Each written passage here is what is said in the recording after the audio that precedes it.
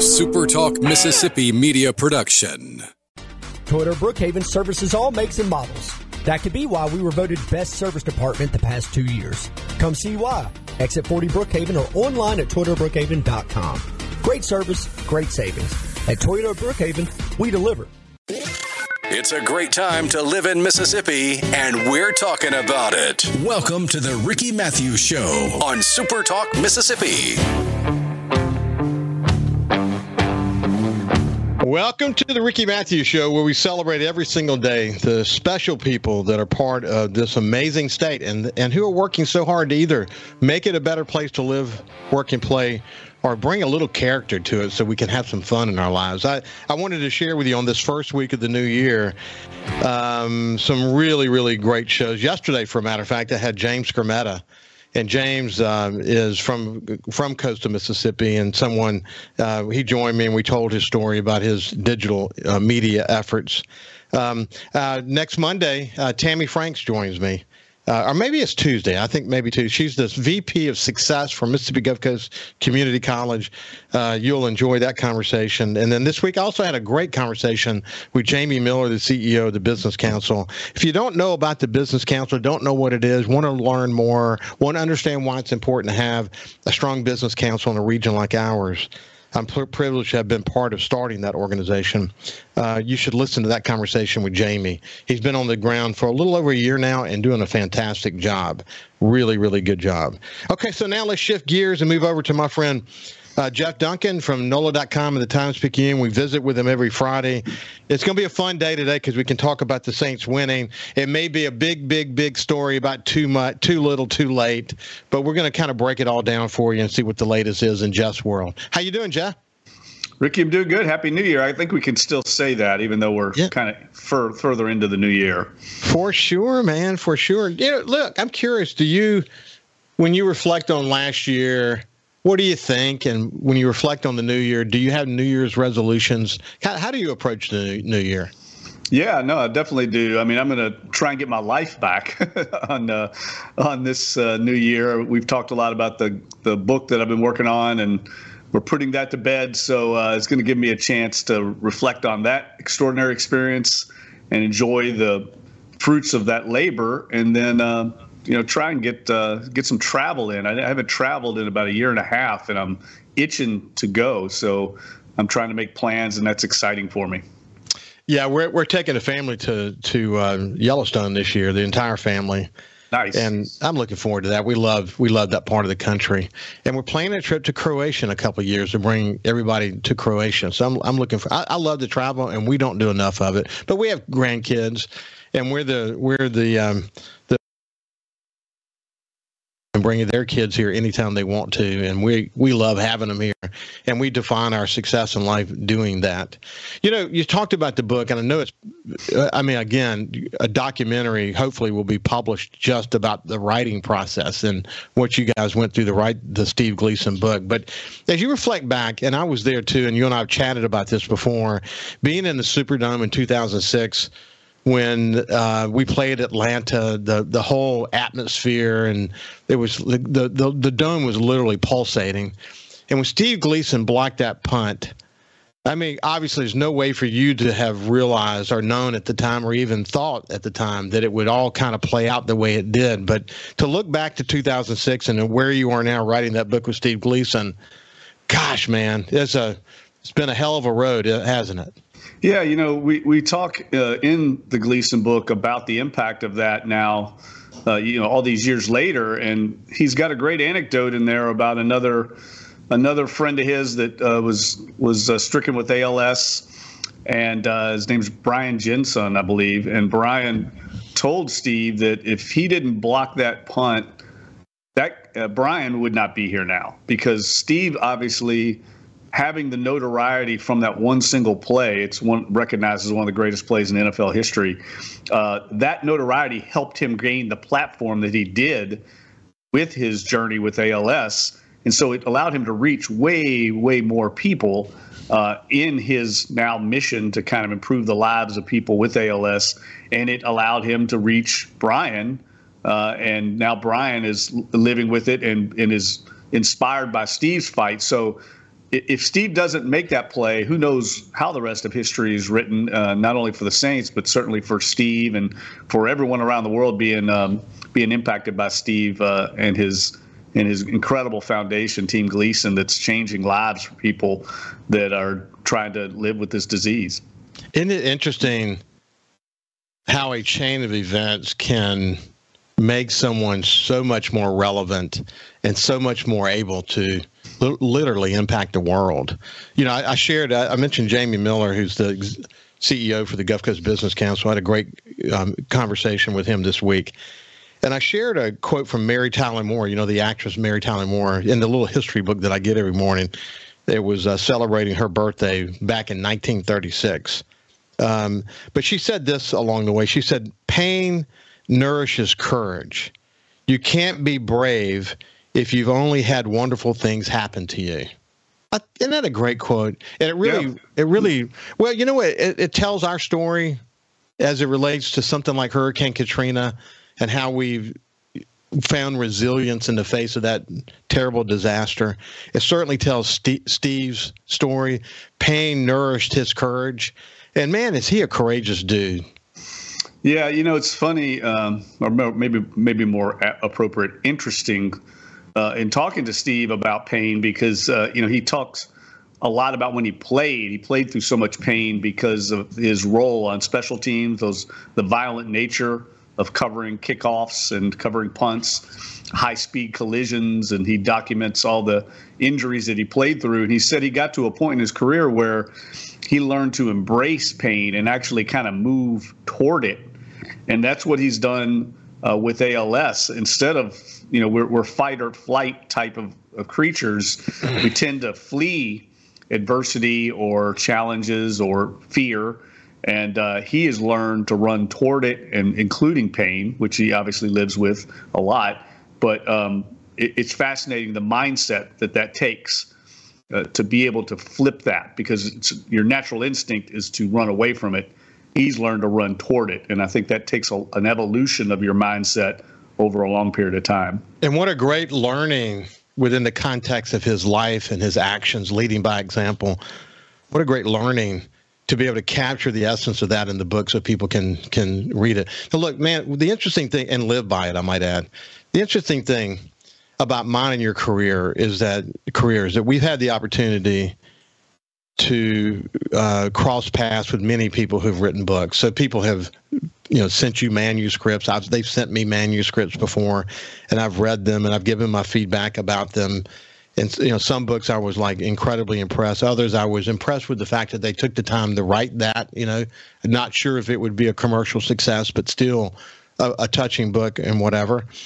With Steve's book, as you got input from others, you know, whether it be the publishers, whether it be the editors, whether it be others that were involved in sort of giving you feedback during the writing process, I bet it felt different than when a friend passed you a manuscript. I bet for them, when they read it, they understand there's something larger than life in this book. There's something that's going to touch a lot of people. And did they appreciate it that they were part of something that they were providing feedback for that was very significant? Oh, yeah, no question about it. I mean, I think the editors at Knopf, the publishing house in New York, recognized right away the impact this book could have in Steve's extraordinary life.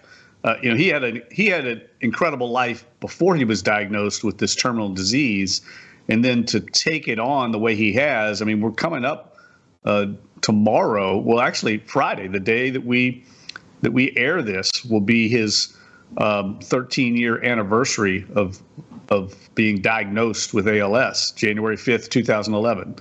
So there aren't a lot of people that have lived as long as he has with this disease. The normal diagnosis is 2 to 3 years, sometimes 5 years, depending on the progression rate.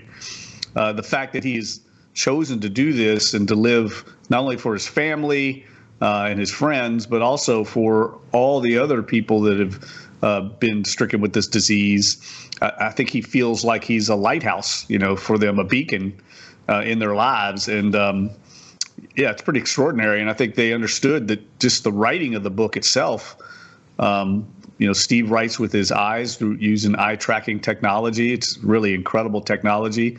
That's been an extraordinary challenge given his progression of his disease. So, yes, I think everyone recognized this, and we all understand it's going to be probably one of the high points of our lives in the publishing industry.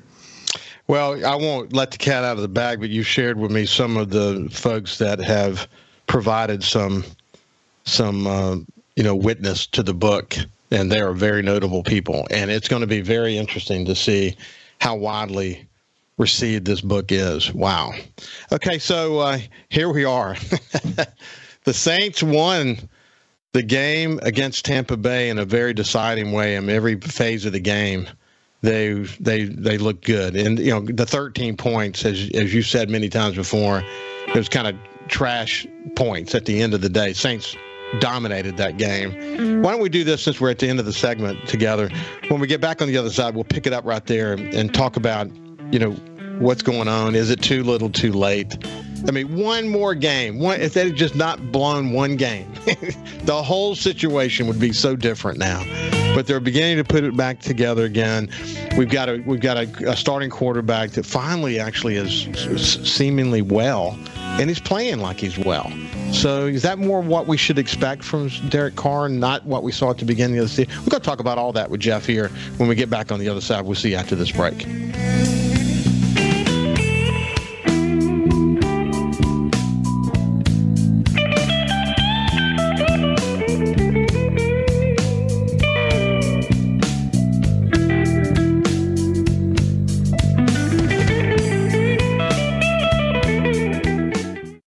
Passion and love for Mississippi is why he's here. This is the Ricky Mathews Show on SuperTalk Mississippi.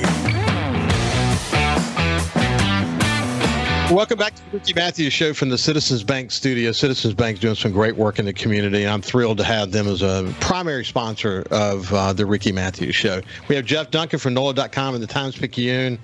He's a leader in the market of especially as it relates to the Saints, but he's an extraordinary writer and someone that I have a great relationship with and have a lot of respect for. When we went to break, we're talking about Saints are 8-8. They won the last game. It may be too little, too late. I've read everything you guys have written. I mean, you guys are cranking out the content on NOLA.com. But, how do you talk about it now? Well, I think you made a good point. I mean, is it going to be too little, too late? I mean, I have to say, though, they've kept themselves alive to the last weekend, and that's been a common theme, I'd say, of this entire tenure of the Mickey Loomis kind of era. You have to give the organization credit. They haven't played very many meaningless games. I mean, they've managed to stay competitive. They don't play those games where you're playing out the string to a half-empty stadium like so many teams around the league are. So I guess that's something, right, Ricky? I mean, they've maintained relevance. Now, it helps that you're in the worst division in football. I mean, obviously, the Saints would be out of it in any other division. So, you have to kind of weigh those two things. What are we talking about here? They are playing better. They've won 3 of their last 4. They have a chance to win 4 of their last 5, but that competition hasn't been that great. I thought their game Sunday was probably the best all-around game they played, but also was there and saw, and Tampa Bay just looked like they were sleepwalking in the game. It was just amazing to me with so much on the line for them. And I think it's a very bad sign for them. I mean, I think they will win this week because they're playing the worst team in the league, but they put themselves in a very precarious position, Tampa Bay did. And I think that's a little bit of an indictment on their coaching staff that they would be a no-show like that. Now, having said that, the Saints played extremely well, and they did exactly what they needed to do in that game. They got a lead early, put the pressure on Tampa, and in turn played with confidence because they had a lead. They could stay balanced. They could really get after them defensively. I thought they followed their game plan well, and I thought it was a good game plan on both sides of the ball. So that's kind of the potential we see in this team, and we've seen all year long. Now, can they duplicate it? That's the key. I mean, they've had some games like this in the past, and then they don't duplicate it the next week. So that's what I'm going to be watching. I expect them to play well this week. They know they've got a lot on the line against Atlanta. They got to keep themselves in it, but it might be all for naught, unfortunately. Is there any motivation for Carolina in this game? Sure. I mean, there's always going to be motivation for guys playing for jobs. I think they've got a puncher's chance because I think Tampa, by losing the way they did, put a lot of pressure on themselves to where if they somehow, something goes awry early, Ricky, a fumble punt or, just something going against you and all of a sudden you're down 7-0, that pressure will invert on top of Tampa. And, yeah, I've seen it happen. It happens all the time where a team should – look at the Philadelphia Eagles last week, had that game in control at home against the Arizona Cardinals who have nothing to play for. And all it takes is a flip, and you feel that momentum in a stadium, and the players feel it. And so you just don't know how it's going to play out. I do think, it's going to be a short stay for whoever gets in the playoffs because they're probably going to play either the Eagles – it's almost a certainty – it's going to be the Cowboys or the Eagles, whoever. If the Saints get in, they're going to play one of those two teams, and I think it'll be one and done.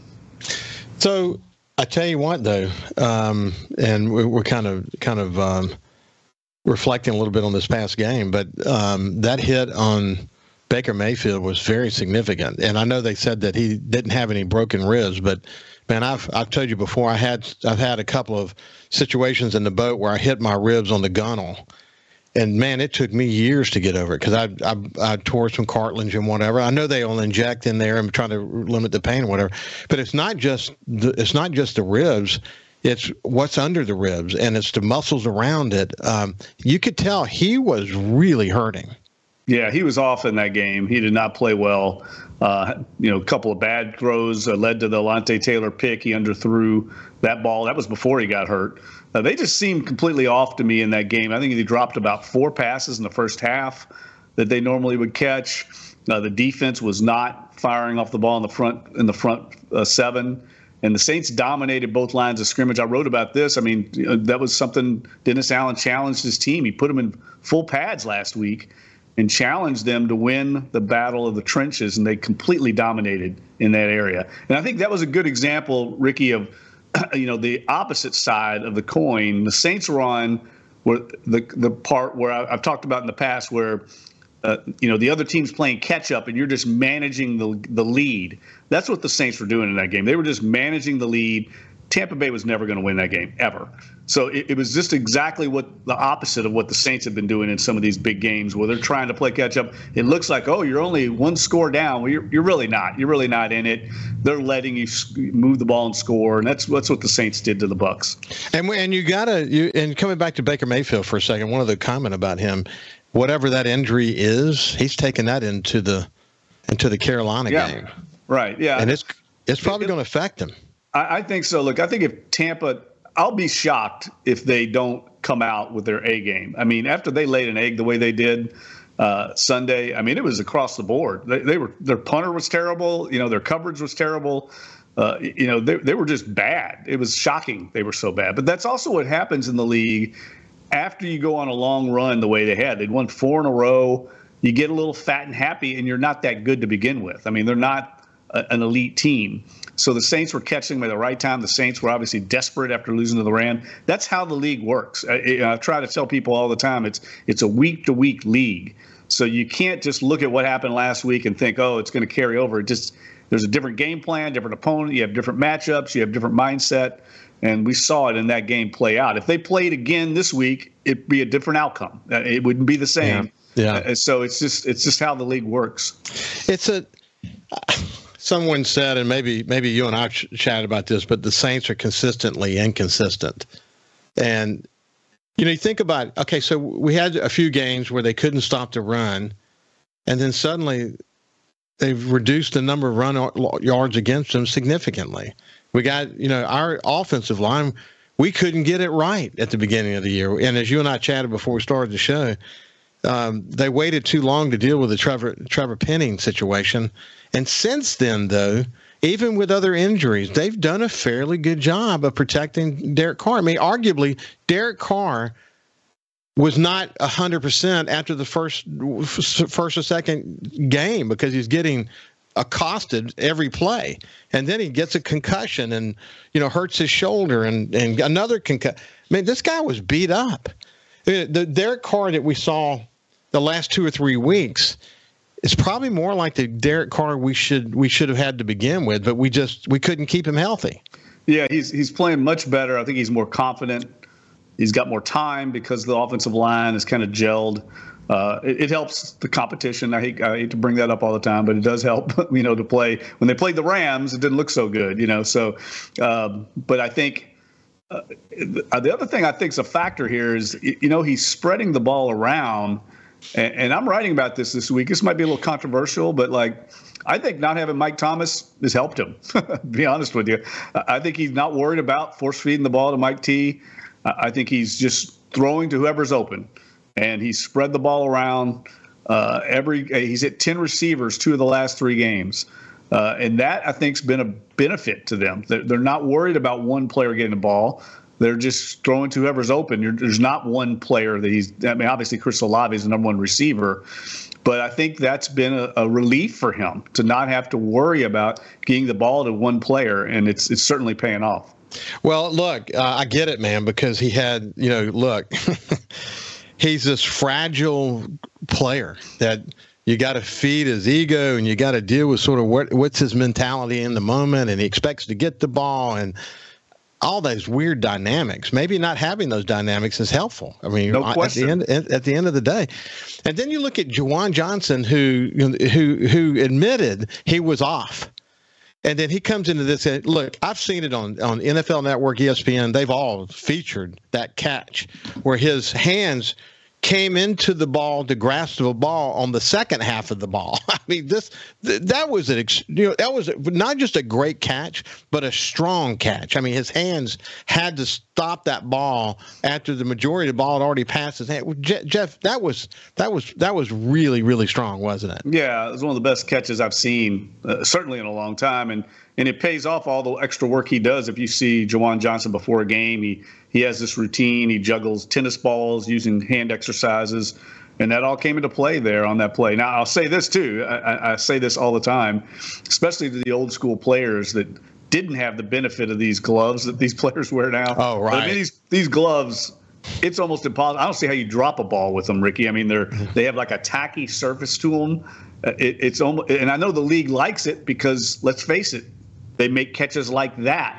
It helps them make a catch like that, and that's great TV. So, yeah. But the old school guys never got the benefit of those kind of gloves. But that was an incredible catch, incredible body control to not break his neck the way he right. landed. Right.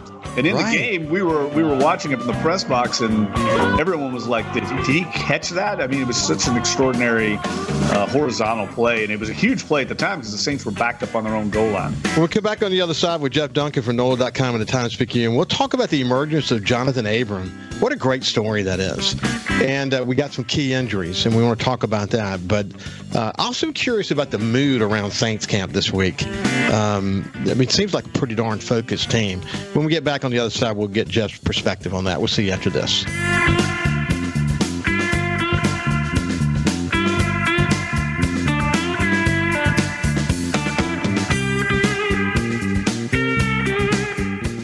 His passion and love for Mississippi is why he's here. This is the Ricky Mathews Show on SuperTalk Mississippi. Welcome back to the Ricky Mathews Show with my friend Jeff Duncan from NOLA.com and the Times-Picayune, and we're talking all about the Saints. We'll talk about key injuries and all that coming up. We'll talk about the mood at the training camp at the Saints facility. But Jonathan Abram, what a great story. I mean, he played a great game, didn't he, friend? Oh, my gosh, yeah. Mississippi State guy, and he has bided his time. He's got very little playing time. This was a former first-round draft pick, so he had to kind of humble himself to play this role. And then when he had a chance to step up, I mean, look what he did. I mean, he had two of the biggest plays in the game. I thought that fumble that he forced was the biggest play in the game because Tampa had some life there. They'd scored. They were driving the field. I mean, they were gashing the Saints on that drive. And then all of a sudden he knocks the ball loose, and it totally flipped the momentum in the game. And it's funny, all the Saints executives were sitting behind us, Ricky, in the press box. Sometimes you end up right next to the whole front office staff. And you could hear them celebrating and slapping the table, relief for them when that play was made by Jonathan Abram. I think it also validates, the roster churn that they've done at the bottom of the roster, because inevitably at this time of year, you're going to end up having to lean on these backup players, and they've got to come through for you. And they did in that game. There were a lot of big time plays for the Saints by backups, guys that weren't in key roles earlier this year. Hey, one of the interesting tidbits about Abram is we all came to appreciate during the Johnny Manziel, whatever that was, moment, that he didn't put any time in preparation. So when he was on his iPad or whatever they used to track, there was no track time for him. He just didn't do any preparation, and that was a major problem. Conversely, Jonathan Abram, I've heard, now you probably know the real story, but I've heard that he is doing prep time more than anybody. So he's very focused and was looking forward to the opportunity to play. And he's a very positive player that had, it was rah-rah and really trying to keep the team up, even though he wasn't playing. What's the story on him? Yeah, no, that's a great observation, and it's part of being a pro. I mean, it's difficult to go home and study like you're going to play a lot and then not play week after week. That takes a lot of discipline. And certainly talking to Dennis Allen, that's one of the things he respects the most about him. And you can tell he's a popular player. You can just see the way his teammates, congregate around him in the locker room. They engage with him all the time. I mean, he's a guy that's energetic on the sidelines during games. And I think all that's infectious. And, we saw it play out for him in a big way in that game. I mean, the Saints had to have some big plays defensively. In that series against the Bucs, it's kind of been a back and forth between who dominates defensively and creates a lot of turnovers. Earlier this year at home, the Saints were the ones, creating having the turnovers, and the Bucs dominated that game. It was the exact opposite in this game, and that Jonathan Abram played a big role in that. He really did. So we got some key injuries in this game. So let's start with Alvin Kamara. What you hearing about his ankle? Well, it's not good. I mean, he wasn't even at practice on Wednesday. That's not a very good sign. I would say if there's one guy that you don't worry about practicing, it's Alvin Kamara. He knows the offense like the back of his hand. But I'll be surprised if he plays, and I think that'll be fine. They have all week to prepare for it. Jamal Williams is here because of that. He carried the load earlier this year when Kamara was suspended. I think we'll see the rookie Kendre Miller fill in, and I also think, to be honest with you, we're going to see a lot of Taysom Hill.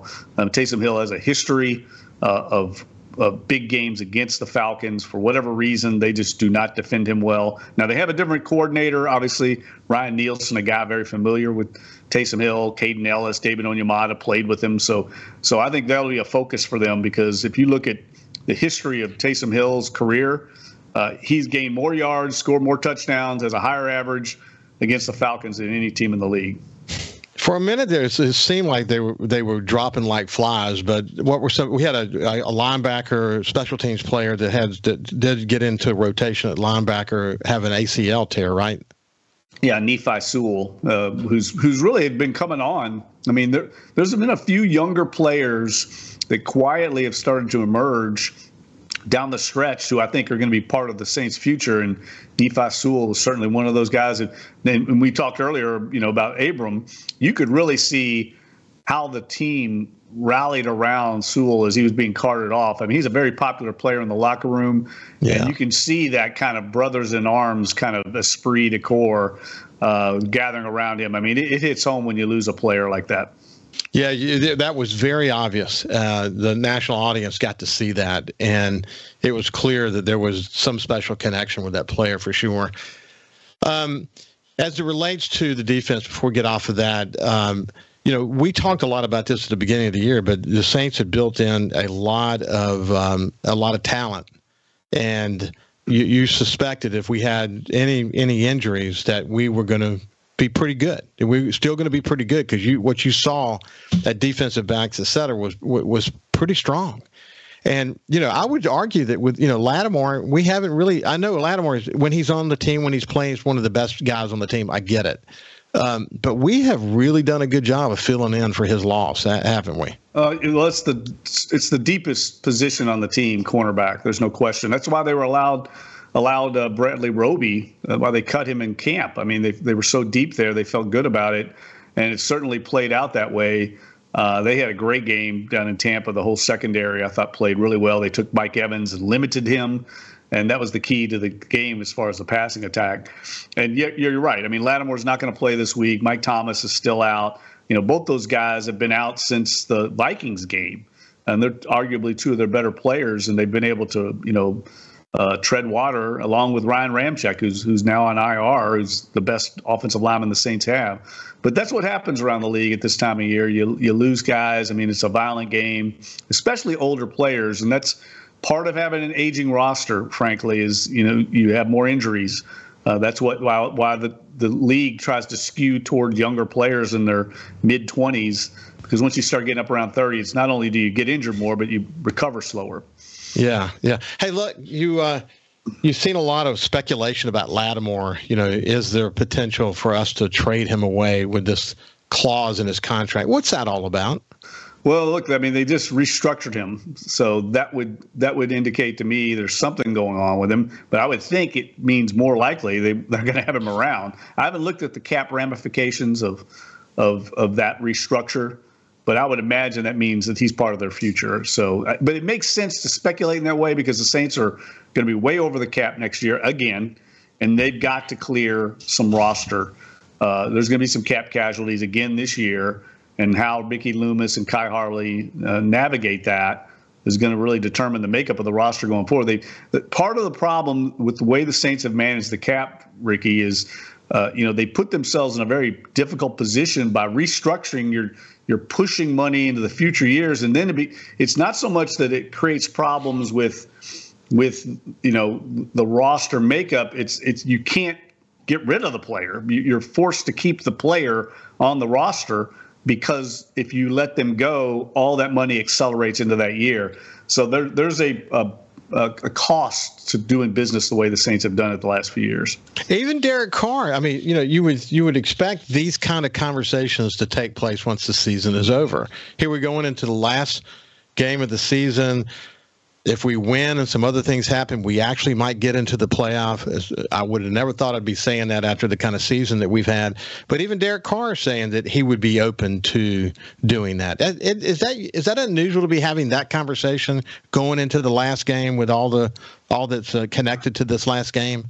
Well, to be honest with you, I don't think Carr's in negotiations. I think he just got asked about it and he just responded. Yeah. I don't think it's not common, but on something like Marshawn Lattimore, a Pro Bowl type player who is going to be part of the team, I think that's just basically an accounting measure the Saints are doing in preparation for next season. So I don't think it's anything unusual at all. Well, we've got a lot of really great individual performance that has emerged this year. I mean, obviously Rashid Shaheed is one, but to only get one Pro Bowl selection, it's a little bit disappointing, but probably doesn't surprise you given the way we played this year. Yeah, no, I was telling my colleagues I can't think of any other player on the team that got snubbed. I mean, maybe Demario Davis you could make a case for. He's certainly one of the top linebackers in the league and has had another really good year. But there just hasn't been a lot of great individual performances this year by a team. And look, the team's 8-8. It's to be expected. But it is striking when you look back and you see 2019, they had 11 Pro Bowlers. It shows you how far things have fallen off. It really is. And what's the Hacken, I don't remember his name, from Minnesota, the tight end that played so well against us? Oh, T.J. Hawkinson? Yeah. He didn't make the Pro Bowl. I was really surprised to see that. It shows you how deep the tight end position is. It really does. It really does. Hey, coming back to Derek Carr for a second, he is fairly healthy right now, isn't he? Mm-hmm.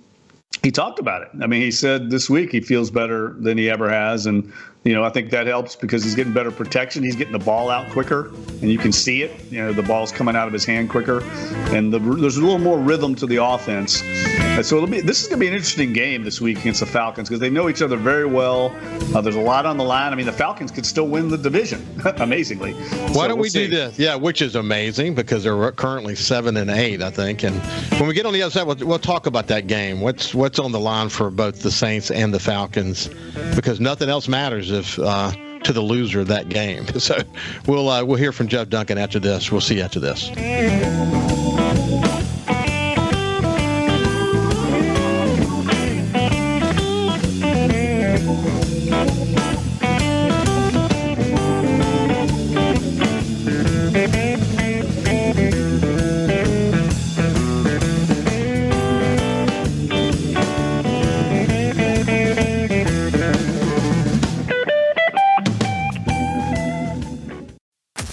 Now, back to more of the Ricky Mathews Show on SuperTalk Mississippi.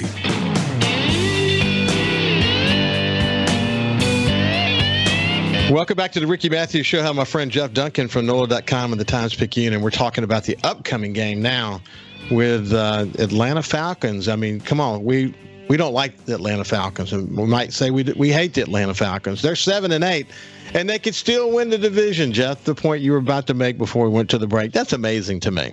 I know it really is, but it does make for a fun experience. I think the atmosphere is going to be great, the Dome, and we were talking about that as well. I mean, it was so good. Not only, look, we're journalists, we're objective at the games, but no one wants to go to a game to a half-empty stadium with nothing on the line and cover a game. So it's, from our perspective, it's fun to have this last game have some relevance and some meaning. It's going to be fun theater to sit there and watch it all play out. I asked Dennis Allen yesterday about, what are you going to do? Y'all going to scoreboard watch? I know in the past, Sean Payton, when they had games like this, he would have the stadium officials, Kyle would probably know about this, but I mean, he would have stadium officials not play or show the score of the game that was relevant to the Saints, because he didn't want his players being distracted in any way. And Dennis Allen kind of echoed that. He said, look, the first thing that has to happen for us to even have a chance is us winning. So he said, I want our guys all in there. And really, to be honest with you, even if Tampa Bay wins, the Saints still have a chance to get in the wild card, and those games aren't till the afternoon, so there'll still be something on the line for them. Well, it's going to be very interesting. You mentioned the Kyle who plays the music in the Superdome during the Saints games. Kyle, I know we don't have a window for you, but you can chime in here. Do you have your game face on, my friend? For the Falcons, absolutely. So you got a great repertoire of music to play, huh? Yeah, it's going to be an interesting week this week because I have several hockey games leading up to it. But I'm all in on Falcons games. I'm all in on any type of rivalry game, especially in our division of Bucks, Panthers. Everyone's all in. And like Jeff was saying, we're probably not going to show the score of the game between the Bucks and the Panthers. The only time we would show anything is if the Panthers open up a wide lead, and that's going to be that'll be the only reason we'd ever show it. Yeah. Hey, did the Saints players have their phones on the sidelines, Jeff? No, not allowed. So that's an interesting point. They have them in the locker room, so at halftime they can check them. Yeah, but not during the game. That would be mayhem, Ricky, if they had phones on the sidelines. Wouldn't it, man? Wouldn't it be? I mean, especially in the day of social media. So, Jeff, what's the mood been like there this week? Oh, definitely everybody upbeat, as you would expect after a big win, the way they had it. I know there was a celebratory plane ride home. I mean, the locker room after the game was, ecstatic. And they played so well, in such a big game. It makes a lot of sense. Made for a very happy new year for the team. And, look, they know everything's on the line here, but at least they've given themselves an opportunity to kind of keep playing. And I will say this. I mean, the team has had a lot of ups and downs this year, but that's never really been reflected in the locker room. I mean, you don't ever feel like this team, and I wrote about it Sunday. I mean, you don't respond the way the Saints did in that game and play that way if you're not all in on what's going on in your organization. So it's a strong reflection of Dennis Allen. I know there's been a lot of speculation, a lot of people calling for his head, but internally on Airline Drive, that's never really been much talk about that or any feeling about that. So the perception of the organization on the outside is completely different than what's going on inside. Do you, I know you're going to be writing about this eventually, and I don't want to let the cat out of the bag too soon for you because you may be still thinking it through, but don't you anticipate, I mean, I'm sure, and I hear that too, that Dennis Allen's not going anywhere. You have Dennis and Mickey and Mrs. Benson, and they like continuity. They're not going to go out there they're not going to go and create an incredible turnover scenario for this team. That's just not their way of operating. So if Dennis Allen stays, which likely he will, do you see big changes on the offensive side? Yeah, I would expect that. Now, how that manifests itself, I don't think anybody quite knows except for the brain trust, but I think they're definitely going to change some offensive staff members out, move some people around, but that'll all play out, in the weeks after the season. But it would be shocking to me if they didn't make moves on the offensive side of the ball. As a matter of fact, I fully expect it. Yeah, so you think about Gruden. When Gruden was paired up with Carr had some of his better years. Be interesting, like the last 3 to 6 games. I wonder how that compares statistically with how Carr did when he was paired up with Gruden. Yeah, I don't know. I know I'm putting together a little analysis of like how Carr's played the last 6 games, and his numbers are definitely better than they were to start the season. He's, like I said, he's spreading the ball around. 2 of the last 3 games, he's hit 10 receivers. He didn't do that at all to start the season. Matter of fact, he had one game early in the year where they just completed balls to 5 receivers. He's been over 8 in every game the last 6 games. Listen, less than a minute left. Are the Saints going to go to the playoffs? Unfortunately, I don't think so, Ricky. I think there's too many things that they put themselves in a position where they need too much help. I don't expect Tampa Bay to lose that game, and I certainly don't think both Seattle and Green Bay are going to lose, and games are favored in. You're asking for 3 teams to lose in games that they're all favored in. So that's a highly improbable statistic. It would be fun. It would be fun to go another week. So, anyway, listen, thank you, man. Your excellent insight and your connections to the team and so on. But just we're really honored to have you on our show, and I hope you have a great weekend. Hope you have a wonderful game covering it. Hey, if we hear Margaritaville in the third quarter, I know things are going well because they're playing that when they're ahead. That's your charge, Kyle. Make sure you play that. A SuperTalk Mississippi Media production.